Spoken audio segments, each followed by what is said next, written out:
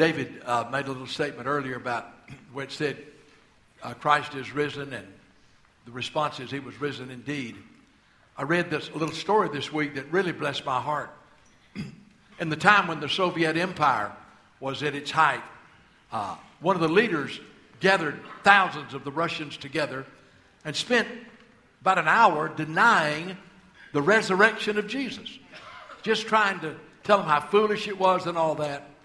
Well, after an hour he got through, and an Orthodox priest stood up and said, could I say a word? And the man said, "You've got 5 minutes." He said, "I only need 5 seconds."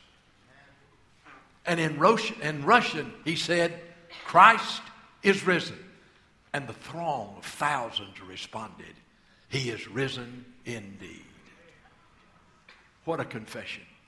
I think we ought to say it. I know y'all said it earlier, but repetition is the key to knowledge. Christ is risen. He is risen indeed. You can do better than that. Christ is risen. He is risen indeed. Amen, and he is. Praise the Lord. Well, you know,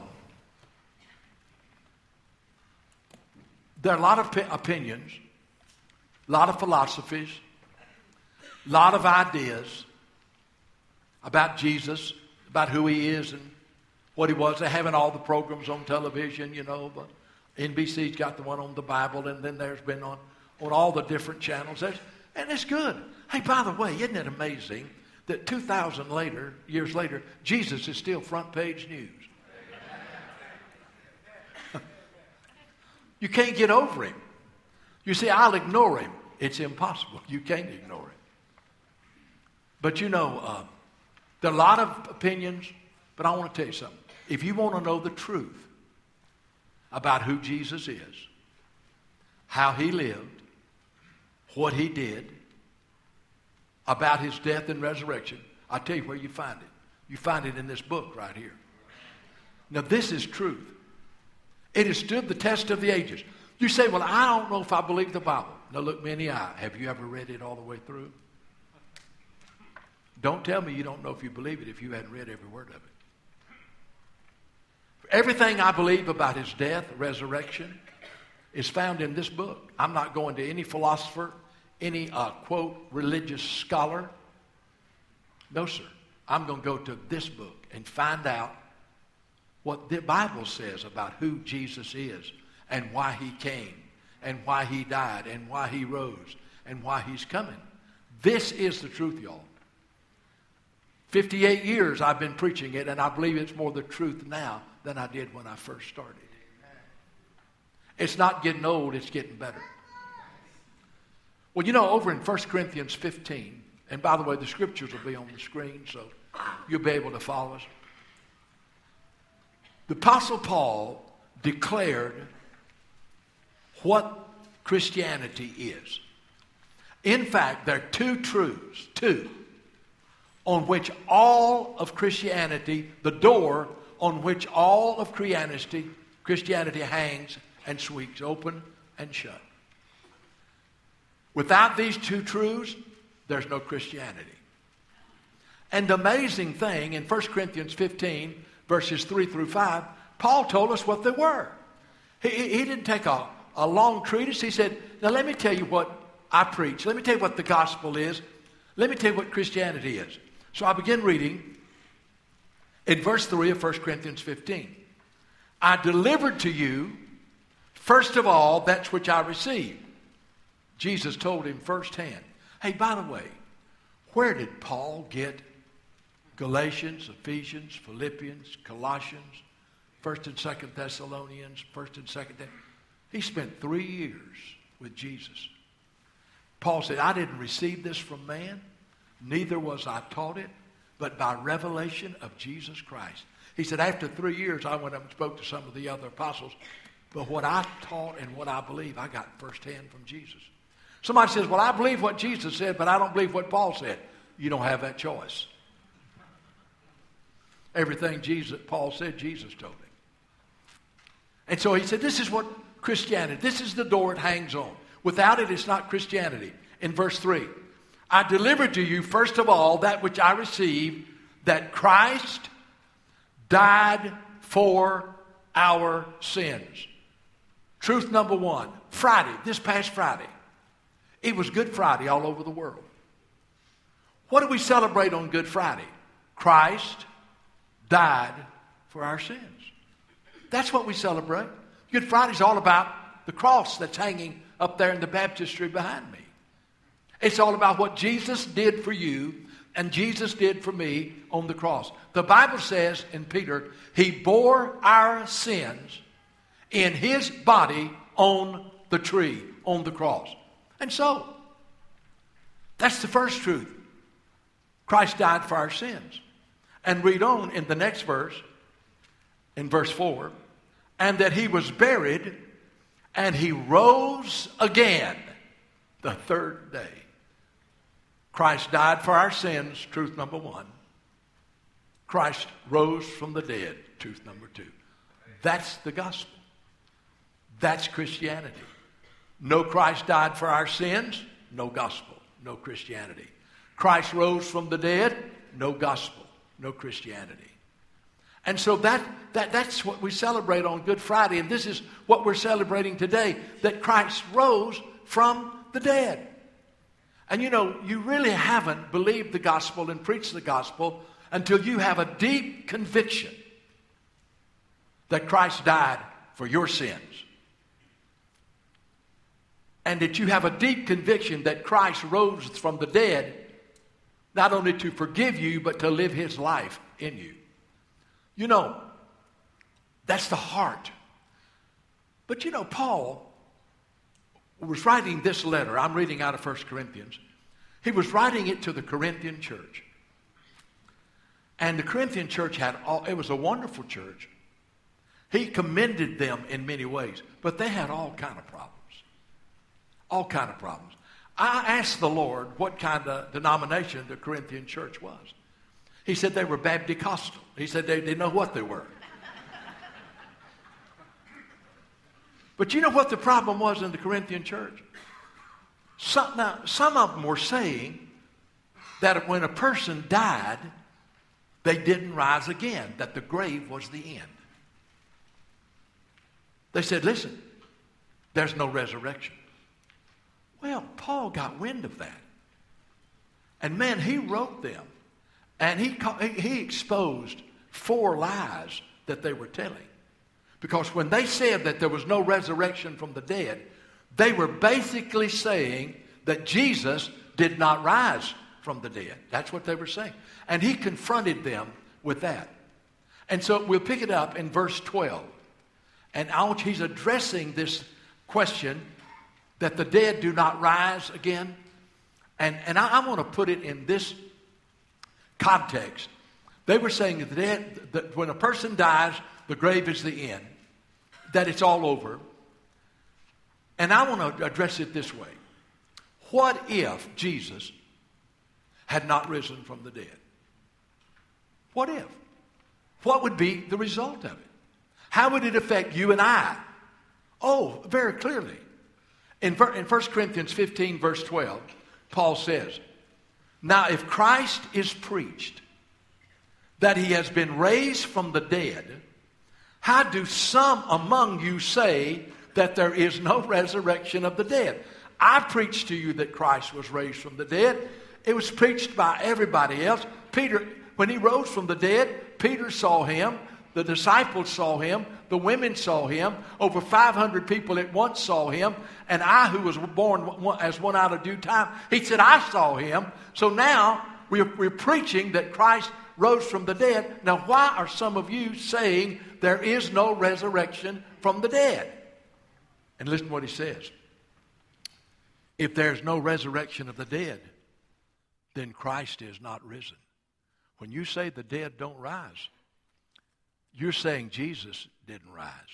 Because the Bible says that he's the first fruits of them that slept.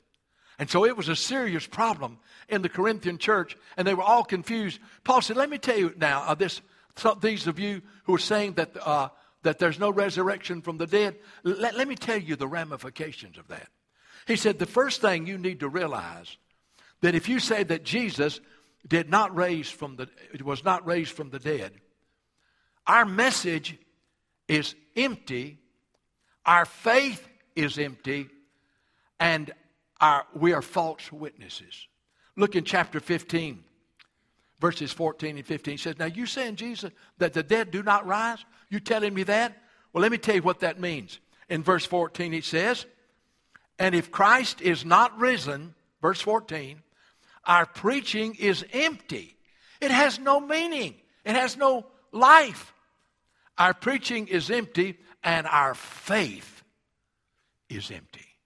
Wow. He said, I'm just going to tell you, if Jesus didn't rise, we don't have a message. And the message we're given is false.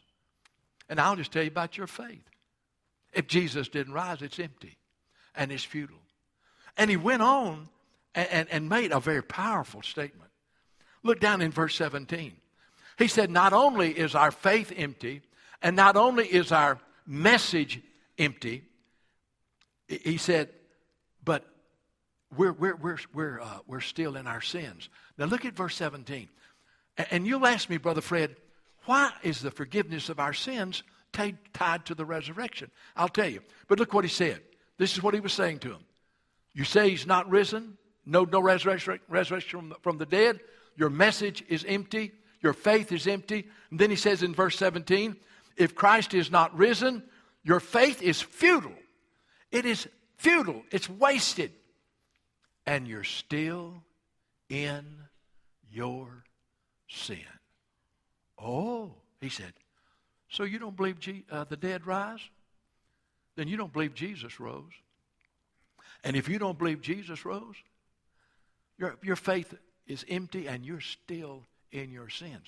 Now, wait a minute. You say, time out. Listen, I thought it was on the cross that Jesus dealt with our sins. It was. The Bible says that on the cross, the Father placed our sins on Jesus. Can I make it personal? That on that first Friday when Jesus died, the Father placed your sins on Christ. Placed my sins on Christ. Christ died for our sins. And he paid the full price. And the sacrifice was perfect. He bore in our body, bore in on the cross our sins in his body on the tree. He became sin for us who knew no sin. And so the sacrifice that Jesus made on the cross for our sins was perfect, complete. You can't add anything to it. You can't take anything away from it. The sacrifice for our sins was perfect. No more sacrifices. No more sacrifices. One final sacrifice. And he sat down at the right hand of God. But it says, but if you don't believe he rose from the dead, you're still in your sin. Why? You see, the resurrection of Jesus from the dead was God's exclamation point where he said the sacrifice was perfect. The sacrifice was complete. I accept the sacrifice of my Son, and there will never be any more sacrifice. This is the one final.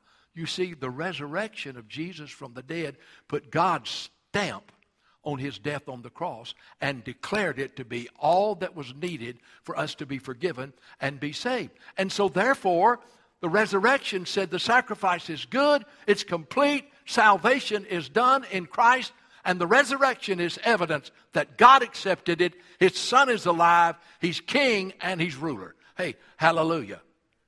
The resurrection means that your sins are forgiven. So, Paul said, now if you don't believe that the dead are raised, he said the first thing you need to know is that your message is false and your faith is empty. He said the second thing is not only is your faith empty, you're still in your sins. But then he went on and said, boy, this is tough right here. Look at verse 18. He said, if the dead do not rise, that means Christ did not rise. And if Christ did not rise, look at verse 18. Then those who have fallen asleep in Jesus have perished. He said, you know, if the dead do not rise, it means Christ has not risen. and all of your loved ones who died, the grave was the end. The grave is a closed door. All of your loved ones have perished. You know, Monday, I think it was Monday. No, I don't know what day it was. It may have been Wednesday. Ed and I had a service out at Mobile Memorial Gardens. And I've done hundreds and hundreds and hundreds of services out there.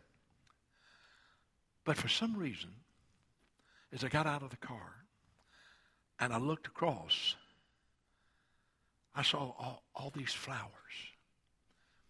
At every grave, there was a headstone. And in every headstone, there was a vase. And in every vase, there were flowers. I said, man, they're beautiful. Look at them. They're beautiful.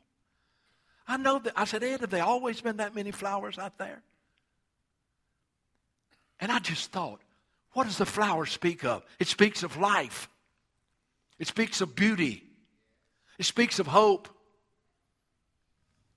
But you know, if there's no resurrection from the dead, then our loved ones have perished. And the grave is the end. The Corinthians did not know what they were saying when they said, we believe Jesus rose from the dead, but there's no resurrection from the dead. Paul said, you can't do that. Because if the dead don't rise, Jesus did not rise. And so and you know what else he told them? He told them they didn't have any hope if Jesus had not risen from the dead. Look in verse 19 of 1 Corinthians 5. He says, verse 18 says, then all those who have fallen asleep in Jesus have perished. If in this life only we have hope in Christ, death is the end, you die, you die. If in this life only we have hope in Christ, we're pitiful. But see, then he changes it. Boy, I love Paul. He let them know, okay, you don't know what you're saying when you say that the dead do not rise. You don't understand all the meaning of it. Now, I just told you what it meant. But then he said, I'm going to tell you the truth. You just told 4 lies, and they're lies. And now I'm going to answer it by 5 truths that show you what it means for Jesus to be risen. I want you to look at verse 20. And you know, when you're reading the Bible and you're thinking about it, Paul, you just painted an awful picture of what would it be like if Jesus hadn't rose from the dead. But you know he did. You've just painted. But boy, then, look at verse 20. He starts off with 2 words. He's painted a dark picture. What if Christ had not risen? But he says, but now. He said, I'm going to answer your lies by telling you the truth, and I'm going to tell you about the resurrection of Jesus. He says, but now. Thank God for but now is all I got to say. Look what he said. But now Christ is risen from the dead and become the first fruits of them that slept. Then he tells us 5 things. 1, if you are in Christ, if you are in the risen Christ, and the risen Christ is in you, you are spiritually alive. I want you to look now. It's so clear in verse 21 and 22. He tells us, he says, listen, because Jesus lives, you've got life. He says in verse 21, for since by man came death. All right, let's go back. In the garden, Adam and Eve sinned. God had warned them, you can eat of all the trees of the garden. But if you eat of the tree of the knowledge of good and evil, the day you eat it, you will die. Exclamation point. The day you eat of it, the tree of knowledge of good and evil. Why didn't God want them to eat of that tree? He didn't want them to look to anybody but him for what was good and evil. You don't need to look to a tree. He said, I am the source. My spirit will show you what's good and what's evil. That's why you don't need to eat of that tree of the knowledge of good and evil. But they did. They ate of it. They lived a few years after that, but they died spiritually. It says here, in Adam, for since by man came death.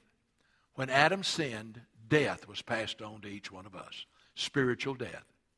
Everybody born since Adam has been physically alive, soulishly alive, but spiritually dead. That's what the Bible teaches. For since by man came death, by man comes the resurrection of the dead. And then he says it. For as in Adam all die, even so in Christ shall all be made alive. He said there's life in Christ. You died with Adam. You died with him. You inherited a sinful nature from him. But Jesus came and he died. And in his death came life. In Adam you died, but in Christ, through his life and death, you're made alive. As Adam all die, in Christ all shall be made alive. So the truth is this. The fact that Jesus rose from the dead means that we can be spiritually alive. Yes, sirree. Since Jesus rose from the dead, we can be spiritually alive. Galatians 2:20. I'm crucified with Christ. Nevertheless I live, yet not I. Christ lives in me. The life I now live in the flesh, I live by the faith of the Son of God, who loved me and gave himself for me. Christ lives in me. Hey, the truth is, Christ rose from the dead, and we can be spiritually alive in Christ. Here's the second thing. The fact that Christ rose from the dead not only means that we can have spiritual life in him, but it means that our faith is living and our sins are forgiven. I want to show you that. I'm going to leave Corinthians and go over to the 2nd chapter of Ephesians. I want you to listen to this. Man, he talks about how that in Jesus we were dead in sin, but God made us alive. I'm going to begin reading in chapter 2, verse 1. And by the way, it says you. Would you put your name there? And you, it says, and you he made alive who were dead in trespasses and sin. Verse 2, he says, you walked according to the course of the world. You lived like the world lived, and all that stuff. But then it goes on in verse 4. Now, it says in chapter 2, verse 1, and you he has made alive who were dead in trespasses and sin. Then he goes down in verse 4. Boy, I love this. But God, over there in 1 Corinthians 15, he said, but now. And now he said, you who he's made alive, who were dead in trespasses and sin. And then he says, but God, who is rich in mercy, because of the great love with which he loved us. You know, some Bible verses are short, but it'll take you eternity to understand them. God is rich in mercy. You know what that means? God does not give us what we deserve. Justice, you get what you deserve. Mercy, God says, you deserve it, but I'm not going to give it to you. You know what it says about God? He's rich in mercy. You know he's never ran out of mercy. As the heavens are high above the earth, so great is his mercy toward those that fear him and come to him. And so we're talking about the resurrection. He said, but God who is rich in mercy, because of his great love with which he loved you. Do you really believe that God loves you greatly? But Brother Fred, my life isn't always lovely. Welcome to the club. But how could God? You don't know what a mess I've made. You don't know what roads I've traveled down. You don't. Wait a minute. It says here that God is rich in mercy. And he loves you with a great love. A great love. Immeasurable love. The Bible says if you could know the breadth and length and depth and height and to know the love of Jesus which passes knowledge. Let me tell you something. God wants to pour out his mercy on you. And God wants to pour out his love on you. He is rich in mercy and his great love with which he loved us. Look at what the next verse says in chapter 2, verse 5. Even when we were dead in trespasses and sin, he made us alive together with Christ. Hey, listen, if Jesus was dead, he couldn't make us alive together with him. But God, who is rich in mercy because of the great love which he loved us, even when we were dead in sins, made us alive in Christ, because Christ is alive. For by grace you have been saved. Now let me tell you about your faith. It's a living faith. Look at verse 8. For by grace, God doing for us what we don't deserve and couldn't do for ourselves. Mercy, God doesn't give us what we deserve. Grace God gives us what we don't deserve and couldn't do for ourselves. It says, for by grace you have been saved through faith. Faith hooks you up with the grace of God. Faith is the hook that hooks you up with the death of Christ on the cross. Faith is what lets you enter in the resurrection of Christ. For by grace we have been saved through faith, and that not of yourselves. It is a gift of God, not of works, lest any man should boast. There are two truths. Number one, because Jesus lives, if you're trusting him, you're alive spiritually. Secondly, because Jesus lives, your faith is a living faith. It's a living faith, and your sins are forgiven. Your sins are forgiven, and it's because Christ rose from the dead. The third thing is this. We need to understand this. They said the dead don't raise. Christ had not risen. Paul said, if that's the case, you just know this, that your faith is empty, your message is false, you're still in your sins, and all your loved ones perish. But that's not true, he said. He said, I want you to know Jesus is alive. And because of that, you can be alive spiritually. And because of that, your faith can be living and full, and your sins can be washed away. It is a living faith that results in the forgiveness of your sin. But then he said, our message is true. Our gospel message is true. You know, there's a lot of stuff preached today that's not the gospel. So how do I know what is the gospel? Well, I already told you Christ died for our sins, and Christ rose from the dead the third day. But I'll tell you what let's do. Let's go back to the first message that was preached after Jesus rose from the dead and ascended into heaven. 40 days later, the Holy Spirit came at Pentecost. And Peter, who had denied him, now a man full of the Holy Spirit, stood up and preached the gospel. He preached the message that is true. What was it? It hadn't changed, y'all. And if this is not the message it's preached, it's not the true message. In Acts chapter 2, it gives us the message. We begin in verse 22. In Acts 2:22. Men of Israel, Peter's preaching to them, Pentecost. Hear these words, Jesus of Nazareth, a man attested by God by miracles, wonders, and signs. God showed you Jesus was the Messiah by the signs and wonders and miracles. He said, y'all all know, even though y'all crucified him, y'all all know he raised people from the dead. You saw him. You all know that he healed people and gave them their sight back. The dead were raised, and the blind could see, and the crippled were healed. Y'all all know what he did. God said that this is not just a man. It is God manifest in the flesh, and he attested to that by the signs, wonders, and miracles which Jesus did. And he said, all right, did in your midst, as you yourself know, verse 23. Him being delivered by the determined purpose and foreknowledge of God, you have taken by lawless hands and have crucified and put him to death. Now this is Peter's first message, the gospel said. God showed you Jesus was the Messiah, but you know what you did? You took him with lawless hands and you nailed him to a cross. He said you crucified him. All right, Christ crucified for our sins. You've taken by lawless hands and crucified and put to death. But wait a minute, that's not the end. Look at verse 24. Whom God raised up. See, that's the gospel. Not just that Christ died for our sins, but that God raised him from the dead.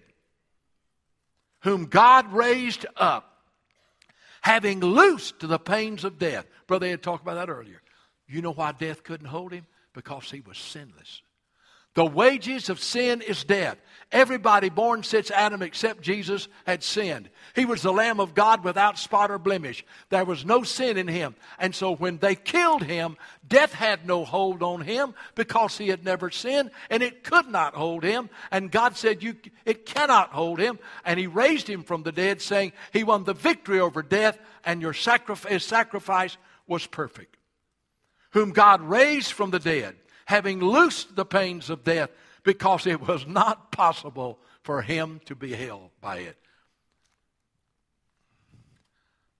You know, the devil is not omniscient. He don't know everything. And I know I'm getting into dangerous territory when I say, but he's just plain stupid. He thought he was getting rid of Jesus. And he couldn't get rid of him because Jesus had never sinned, and he was the perfect sacrifice, and all he did was put to death the sinless Son of God. And when he put him to death, he absolutely crushed the head of the devil and won the victory over sin, death, hell, and the grave. Glory to God is all I got to say. Glory to God. Death could not hold him. He loosed him, whom God raised up, having loosed the pains of death. All right? In verse 32, this is the message. See, our faith, we're spiritually alive. Our faith is living. Our sins are forgiven because Jesus is alive. And also, our message is true.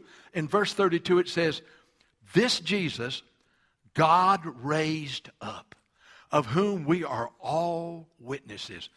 And he says, therefore, being exalted to the right hand of God, having received from the Father the promise of the Holy Spirit, he poured out this on you, which you see and hear.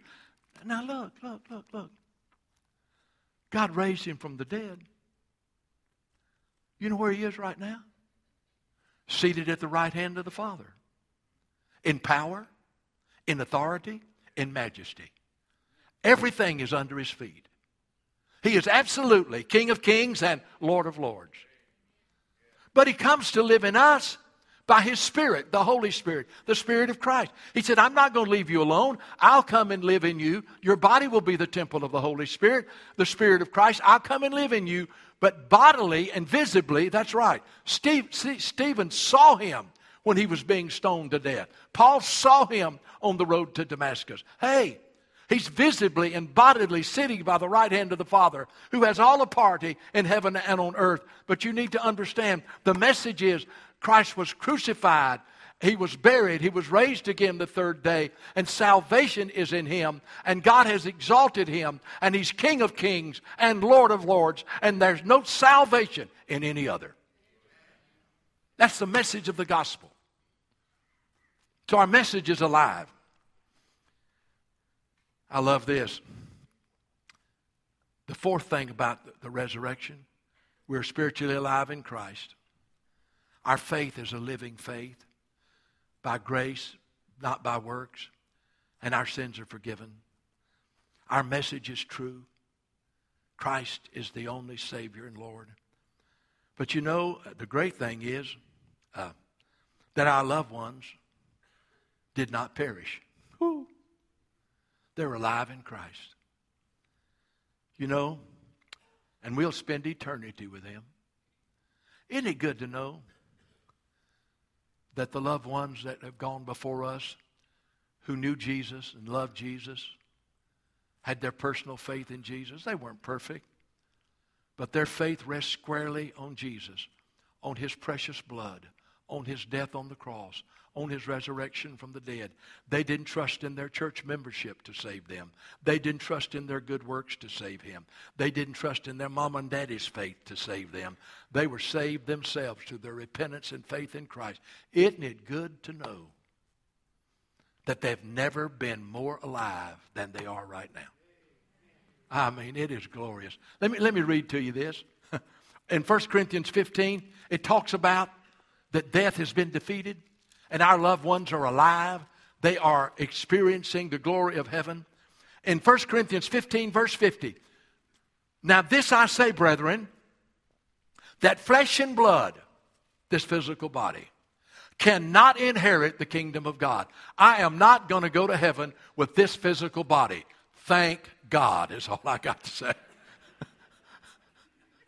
I'm going to shed this thing. I won't get tired at 3:30 in heaven, praise the Lord. Some of y'all don't understand that. But anyway, this I say, brethren, flesh and blood cannot inherit the kingdom of God, nor does corruption inherit incorruption. Behold, I tell you a mystery. We shall not all sleep. We're not all going to die. Some are going to go up in the rapture. We shall not all sleep, but we shall all be changed. Now, I wish people didn't tell me things about verses that I could never forget. That is a powerful verse. It means we're not all going to die, but we're all going to be changed. You know what somebody told me? Now this was, it's funny, but I don't. It hurts me with this verse. We shall not all sleep. We shall all be changed. They said that needs to be put up in the nursery. We shall not all sleep, but we will all be changed. Now see, you won't ever forget that every time you read that verse. Every time I read it, I think of it. That is not what it's talking about. We're not all going to die physically. Some of us will go up in the air. It says we shall all be changed. In a moment. Boy, this is exciting. In the twinkling of an eye, the trumpet shall sound. The last trumpet, for the trumpet will sound, and the dead will be raised incorruptible. We're going to get a new body. We shall be changed. This corruptible body, sickness and death, will put on incorruption. And this mortal body will put on immortality. And when this corruptible body, subject to disease and death, has put on incorruption, and this mortal body has put on immortality, then shall be brought to pass the victory that is written, death is swallowed up in victory. Woo! You know where that is in the Bible? In Isaiah chapter 28. In Isaiah 28, hundreds of years before Jesus won the victory on the cross, Isaiah said, death is swallowed up in victory. To go look it up, and there will be no more pain or no more crying. In Isaiah. And so Paul is quoting, and he says, hey, then shall be passed written the saying, death is swallowed up in victory. And then he says, O death, where is your sting? O grave, where is your victory? The sting of death is sin, and the strength of sin is the law. But thanks be to God, who gives us the victory through the Lord Jesus Christ. Hallelujah. I want to say this. A child of God, in fellowship with God, we're not afraid to die. You're not afraid to die. The sting of death has been taken. Death has been swallowed up in victory. All that happens when a Christian, quote, dies, is their physical life ceases. And to be absent from the body, 1 Corinthians, 2 Corinthians 5, is to be present with the Lord. In an instant, in a moment, in the twinkling of an eye, we go to be with Jesus, awaiting when he will raise our body up at the resurrection. You know, let me tell you about death. You're not afraid to die. I'm not afraid to die. But I want to determine how I die. I don't want to suffer.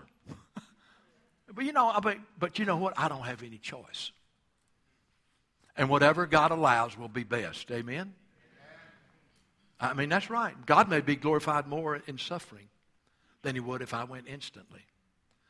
You just got to trust God. Listen, when you get sick, the loved one gets sick that loves Jesus and is dying and is suffering, don't you think that God's not in control, and don't you think that God's forgotten about him. God is still in control, and he knows what's going on, and you just need to trust God and pray for him and make him as comfortable as you can. Because God's got a purpose. Now, if I could choose the way I die, I'd just die right like I'm doing right now, preaching the gospel right now. It'd scare you to death, but I still would like to go just like that. You think I'm kidding you? I'd love it. What would be better? And I'd say, Lord, what'd you think of the message? He said, well, you could do a lot better, son. Well, anyway. But the truth is, our loved ones have not perished. Paul answered that and said, they have not perished. They have not perished. They're with Jesus. And this is he gave 5 truths about the resurrection. We are spiritually, we're not in Adam, we're in Christ. We're spiritually alive. By the grace of God, through faith in Jesus Christ, we're forgiven, our faith is living, and our sins are gone. And then he went on and said that our message of the gospel is true, and our loved ones are in heaven. And he said, let me tell you one thing as a believer. Because Jesus lives, you've got a living hope. A living hope. Man, don't you love that passage? 1 Peter chapter 1. Verses 3 through 5. I use it. 90% of the celebration services that I do of people who have died that were saved, I use these verses because I'm telling you, you can't improve on them. You know what it says about our hope? Now listen to what it says in verse 3. Blessed be the God and Father of our Lord Jesus Christ, who according to his abundant mercy has given us a living hope by the resurrection of Jesus from the dead. Jesus is alive. We got a living hope. We've got an inheritance incorruptible, undefiled, that does not fade away, reserved in heaven for you who are kept by the power of God. We got a living hope, y'all. We got an inheritance. Now, so Paul answered the Corinthian people that were messed up and said, Jesus is alive and this is what it means. Now I want to close. Boy, I'm doing real good, I'm telling you. We'll be out before 1 o'clock. I want you to listen. I want to ask you 5 questions.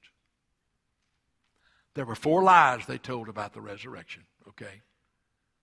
And Paul answered one of them, that's a lie, and he told us the truth about how we have life because Jesus lives. But now here are the 5 questions I want to ask you. And you have to answer them for yourself. I'm not going to ask you to raise your hand or anything, but I just want you to be honest. Okay? Number 1, do you have a deep conviction? I didn't say an intellectual belief. Do you have a deep conviction that Christ died for your sins? And do you have a deep conviction that Christ rose from the dead? Oh, intellectually you believe it or you wouldn't be here. But you know, I'm not talking about intellect. We don't live by our beliefs. We live by our convictions. We have many beliefs, but few convictions. So, do you have a deep conviction? Christ died for my sins. Christ rose from the dead for my justification. Do you really believe that? That's life-changing. It means that we look to Jesus. We look to Christ. We don't look anywhere else. But, well, here's the second question. Well, then if you believe Christ died for your sins and Christ rose from the dead, and that is your conviction, the next question is this. And it's a very, very important question. You know, has there ever been a time in your life,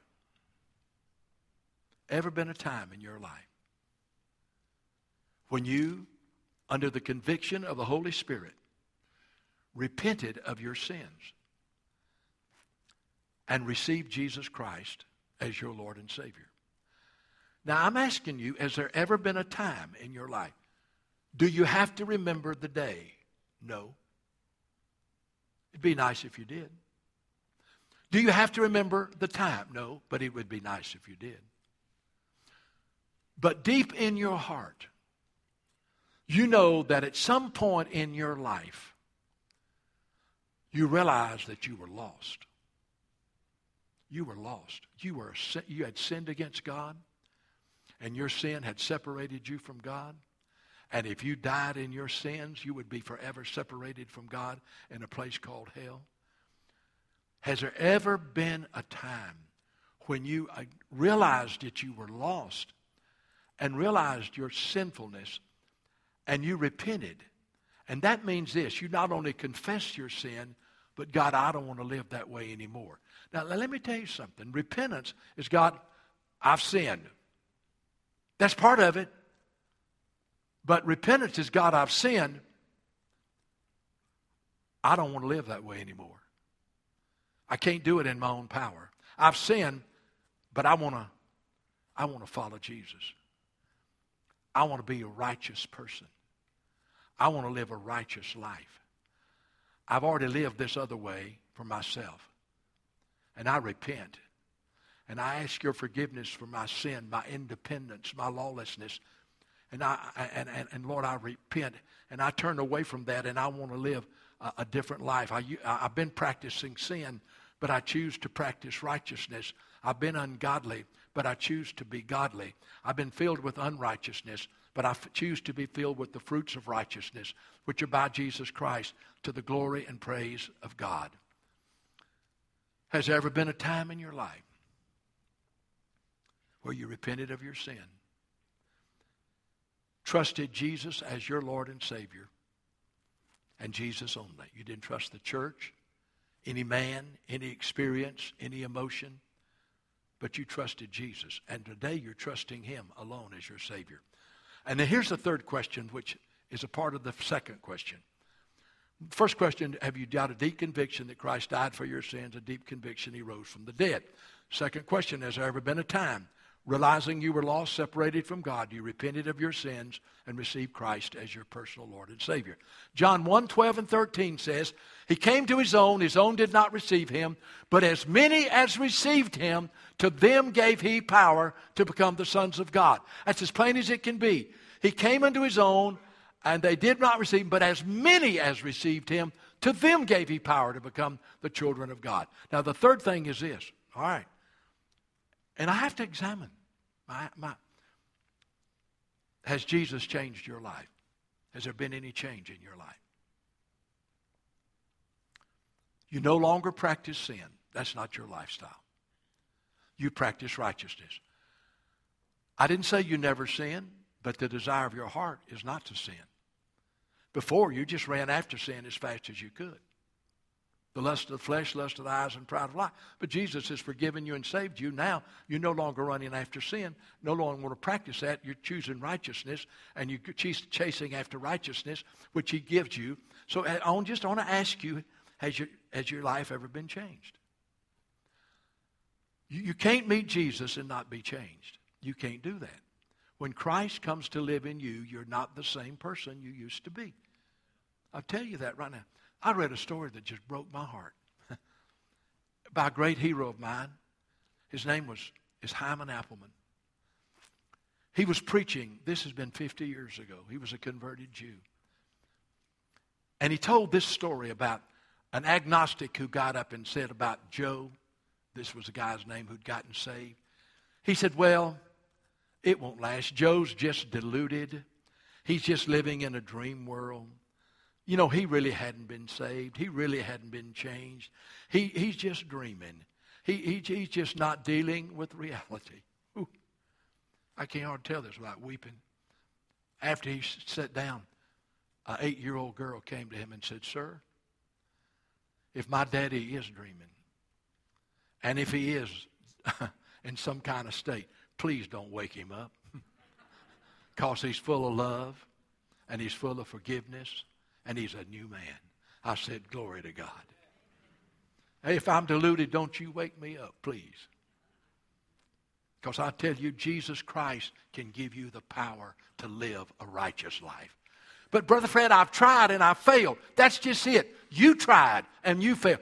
You look to Jesus and say, I can't. You never said I could, but I trust you, Jesus, and nothing else.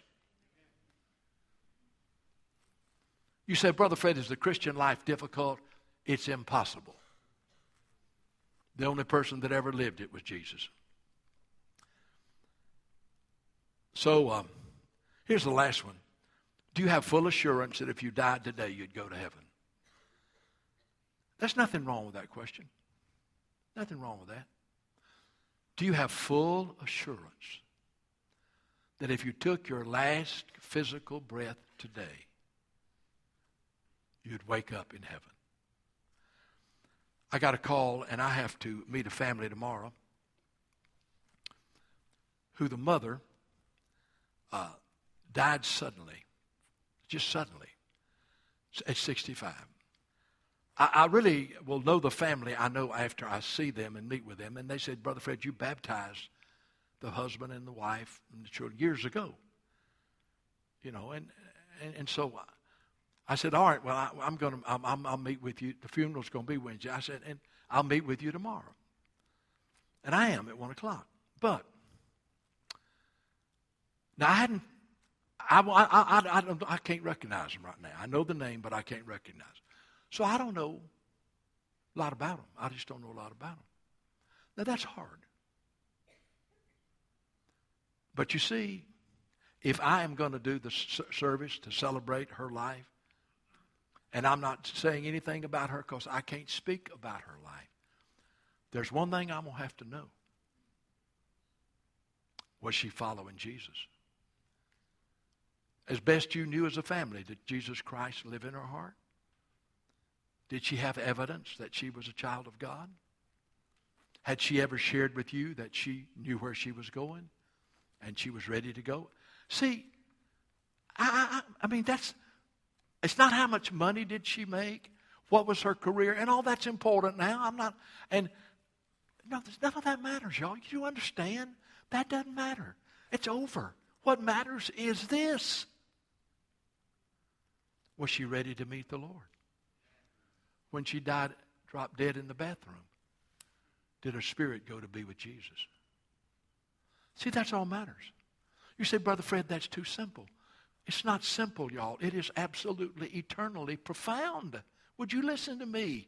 You can be unsure about some things, but you cannot be unsure about your eternal destiny. You can't. You've got to know. And all I can do is plead with you. If you don't know, don't keep in that state. Settle it.